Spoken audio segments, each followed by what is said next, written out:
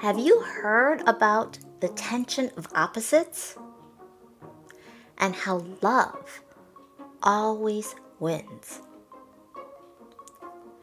If there's something in your life that you want to change, this is going to be key. This is going to help you figure out what your why is. So, if you're ready to take that first step, moving in the direction of your big goals, of your dreams, then let's get started. Welcome to the Happy and Healthy Podcast. I'm your host, Amy Lang, and this podcast is dedicated to my fellow women in STEM. After working in high tech for 10 years, in 2004, I became the proud owner of Pacific Heights Health Club in San Francisco, where I worked with thousands of clients over the span of 15 years to help them reach their health and fitness goals. Now I'm sharing what I've learned about what works as well as what doesn't work when it comes to making healthy habits stick. So, if you want to find out what it takes to achieve lasting weight loss, to create deep health, and feel empowered to live the life you want, you're in the right place. Episode number 141. Well, hi there, Amy here. Thank you so much for joining me today. So a couple weeks ago, I got the notification that this podcast now has over 10,000 downloads. I think I mentioned it last week. I'm still celebrating. That's a big accomplishment for me. And I actually have on my list of big dreams for this podcast to have 10,000 downloads a day at some point in the not too distant future. So since you're obviously listening right now, especially if you've been listening for a while, if you're one of the subscribers, I want to say thank you. Thank you for taking the time to listen, and thank you for giving me the opportunity to connect with you. It really does mean a lot. And, well, I wanted to talk a little bit about why I do what I do. So the other thing that happened that I'm celebrating is this past Friday, I officially became a Precision Nutrition Level 2 Master Health Coach. And it really got me thinking about why I do what I do. Why do I love coaching so much? And I am making an assumption here that if you're listening to this particular podcast, there is something in your life that you want to change, that you believe would make your life better. And what I want to do is help you make that change. And so one of the things that I've always talked about that's really, really important is knowing your why. Why are you doing what you're doing?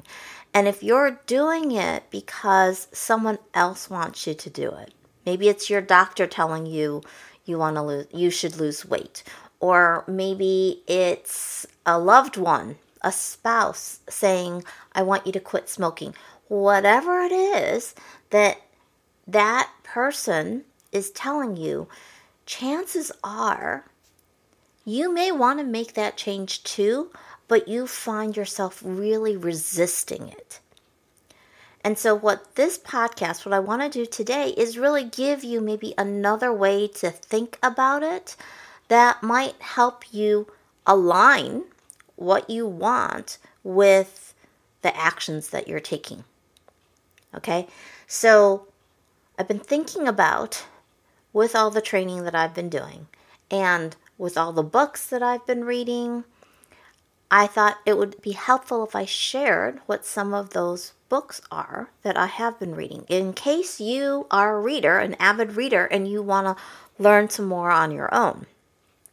So one of the books that I highly recommend, and I read this book years ago, is the book You Are What You Say by Matthew Budd and Larry Rothstein. And the subtitle of the book is The Proven Program That Uses the Power of Language to Combat Stress, Anger, and Depression. So that's one. Another book that I highly recommend is Atomic Habits by James Clear. Another one is Why We Sleep by Matthew Walker. Intuitive Eating by Evelyn Tribole and Elise Resch. The Power of Vulnerability by Brene Brown. Inner Size by John Assaraf. And No Sweat by Michelle Sagar. And what I want to delve into a little bit more today is one of my favorite books. And that is Tuesdays with Morrie by Mitch Albom. So this book was recommended to me by my friend Sherry Said, who is a classmate from Fordham University days when we were in grad school. And she thought that the friendship between Morrie Schwartz and Mitch Albom, the author of the book, probably would remind me of the one I had with Mark Hessel. So Mark Hessel was my professor back at Fordham, and unfortunately he passed away from lung cancer back in 2000. But I really thought of him as like the uncle I never had. And Morrie Schwartz in this book is Mitch Albom's professor from 20 years prior, who he visits after he's been diagnosed. So after the professor has been diagnosed with Lou Gehrig's disease, or ALS. And so this book is called really like the last class that he had with his professor. And what I want to do now is read to you a passage from the book. So if you have the hardcover edition, I'm on page 40. And it goes like this. Have I told you about the tension of opposites, he says. This would be Morrie. The tension of opposites? Life is a series of pulls, back and forth. You want to do one thing, but you are bound to do something else. Something hurts you, yet you know it shouldn't. You take certain things for granted, even when you know you should never take anything for granted. A tension of opposites, like a pull on a rubber band. And most of us live somewhere in the middle. Sounds like a wrestling match, I say. A wrestling match, he laughs. Yes, you could describe life that way. So which side wins, I ask. Which side wins? He smiles at me, the crinkled eyes, the crooked teeth. Love wins. Love always wins. So when I think about my professor from grad school, he loved smoking cigarillos. So if you've never encountered a cigarillo before, it smokes like a cigarette, but it smells like a cigar. I cannot stand the smell of cigarettes. They actually make me sneeze. And cigarillos do too. And I still remember my professor would open the window to his office and blow the smoke out. That's how much I loved spending time with him. Despite how much I couldn't stand the smell of smoke, I would stay in his office for 2-3 hours chatting about life, about anything. But I could still smell it.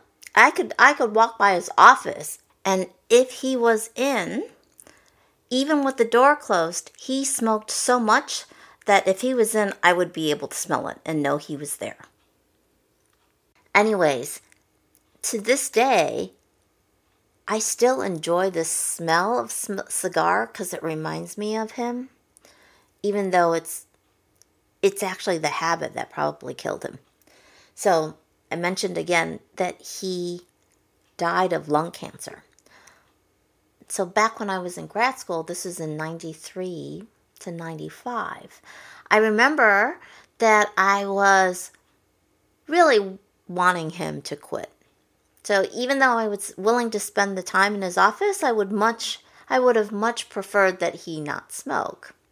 And I remember, so this is when I was like 28, 29 years old, I remember saying, if you get lung cancer, I'm not going to visit you in the hospital. This is my way of trying to cajole him into quitting. To which he looked at me and he said, I expected more kindness from you.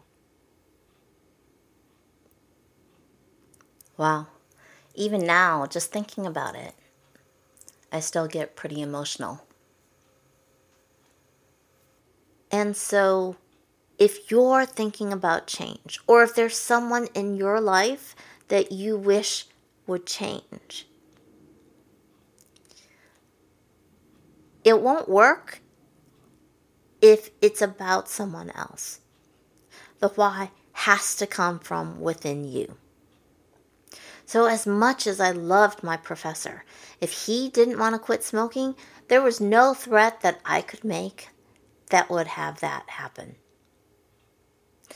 As a matter of fact, I think my statements may have actually created more resistance.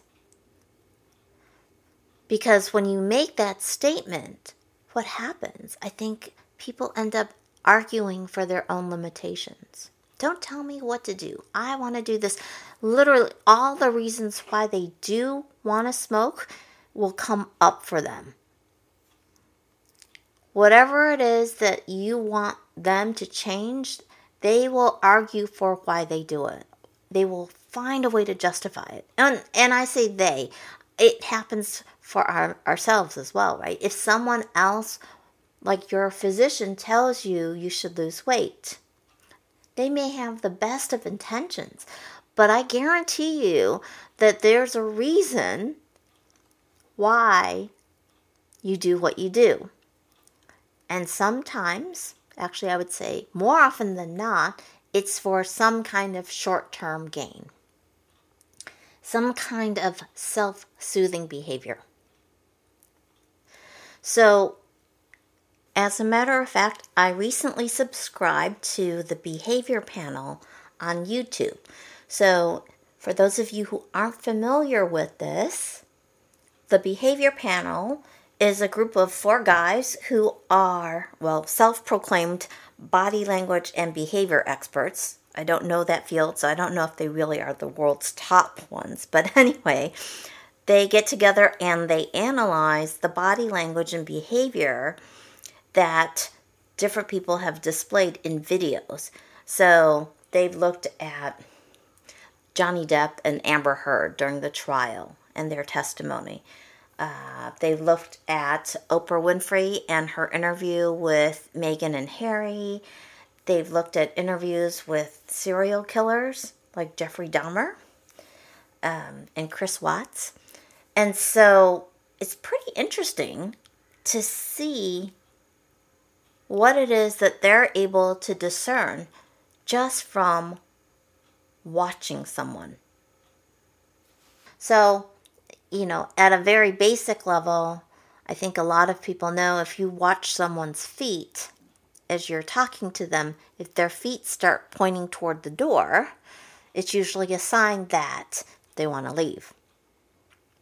So one of the things that they talked about was if police are interviewing a suspect, that suspect may, under stress, unconsciously start looking for the exits. And what's really funny is it literally is an unconscious thing.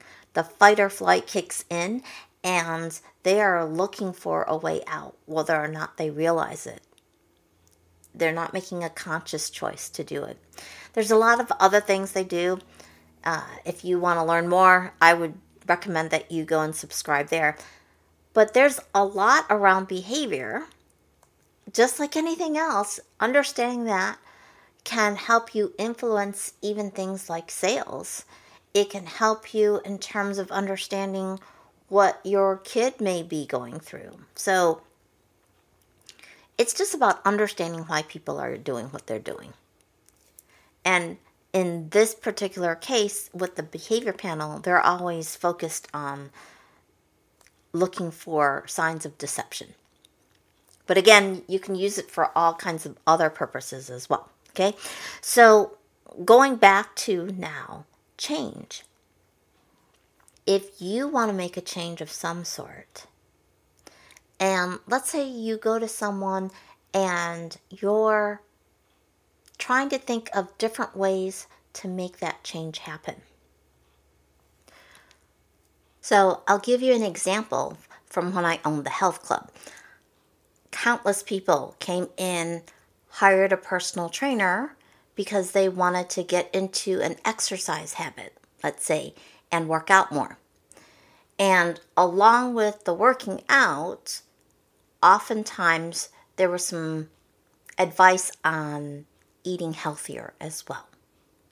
And so if you have a trainer without any coaching experience, and this is really ultimately about good coach versus not so good coach, and I say good in the sense of effective, is someone who doesn't know how to avoid what's called the righting reflex. So what is that? When you go to see a doctor, you usually expect the doctor to tell you what to do. When you hire a personal trainer and you say, I have XYZ goal, especially if it's around strength and conditioning, they can put together a specific program to help you build muscle, to increase your eye-hand coordination. I have a tennis coach who is teaching me how to serve. So all of these things are about a specific set of steps that you need to take to get to where you want to go, to build a skill. What happens with change, so let's say part of the trainer's advice is, well, if you want to lose weight, to make sure that you're eating more fruits and vegetables. So how are you planning on doing that? And they may end up offering a bunch of different suggestions for you to try. Oftentimes, those suggestions are based on either their own life or potentially what's worked with other clients. But a coach will ask you that same question, how can we get more fruits and vegetables into your diet? First of all, before they even get there, they would be asking, what is it that you would like to do? And let you come up with, I think it would be helpful to eat more fruits and vegetables. And then the follow-up question would be, well, how do you want to do that? What would work for you? And then they would be quiet. They wouldn't say anything. Because you're thinking. We want you to come up with the ideas. If you come up with the idea, you say that out loud, I don't have to convince you to do that. You've already, in a lot of ways, you've already bought into the idea. So in business, if you're trying to make any changes with your team, same idea. It's funny how a lot of times we're looking for credit for an idea, and yet if you're in the business of any kind of change, you probably know that you're better off having other people come up with the idea. You don't have to work on getting their buy-in then. They're fully in support of the idea. They came up with it. So it's the same thing that happens in our personal lives. If you have something that you want, if you come up with the ideas, if it's your why, chances are much, much better that it will happen. So if there's someone in your life, if you have a loved one and you wish that they would make some kind of change, whether it's to stop smoking or to lose some weight or to exercise more or eat healthier, whatever the change happens to be, do the dishes, take out the garbage, any of those things, recognize you can't make the change for them.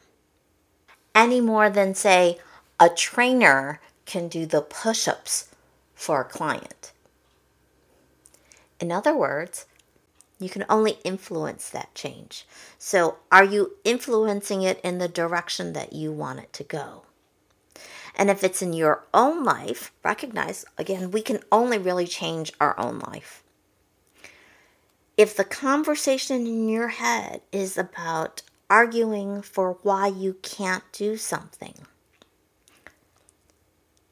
you may want to try hiring a coach to help you get to that place where you're arguing for why you do want to make the change. There's definitely a method to making that happen. And if you would like to find out what I mean, I encourage you to go to my website and schedule a free mini coaching session with me. I'd be happy to spend 15 minutes and we can actually explore a specific thing that you would like to work on. All right. Again, my website is Moxie, MOXIE-CLUB.com. All right. So one more thing before I wrap up this episode. Going back to the tension of opposites and the statement, love always wins.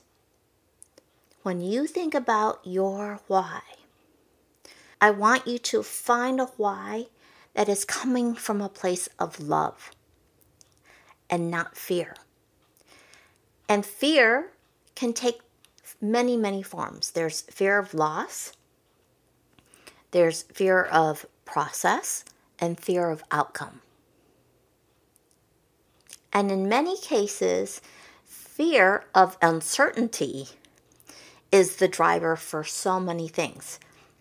Just not knowing what the outcome is going to be creates fear in and of itself. So if you're coming from a place of love when you're making a choice, it will guide you in what you end up actually doing. So even if it's about the fear of loss for a loved one, and you would love to be able to help them find their why, remember that when we push, again, we get to control what we do. If you're pushing someone else, and now you know by pushing, their natural reaction is to push back, you're actually increasing the resistance to change. What can you choose to do? Well, the first thing I would try to do is not increase the resistance. I might try to understand more of what it is that they're actually resisting. So maybe a question you can ask, if in fact, whether it's your own change or someone else's, is, well, why is not changing a good thing? What are the pros to not changing? And then on the flip side, you also want to ask, what are the cons to changing? That might help uncover some ambivalence. And then you'll want to try asking the question, what are the cons of not changing? In other words, what are the cons of staying on the current trajectory? And the flip side of that is then, what are the pros of changing? What are the pros of changing the heading that I'm going in? So that's where we're creating more tension. And when you think about the pros of changing, the pros, when you're coming from this place of love, then love wins. So what we want to do is we want love to pull us forward. Make it easier to let go of what's holding us back, what's keeping us where we are now.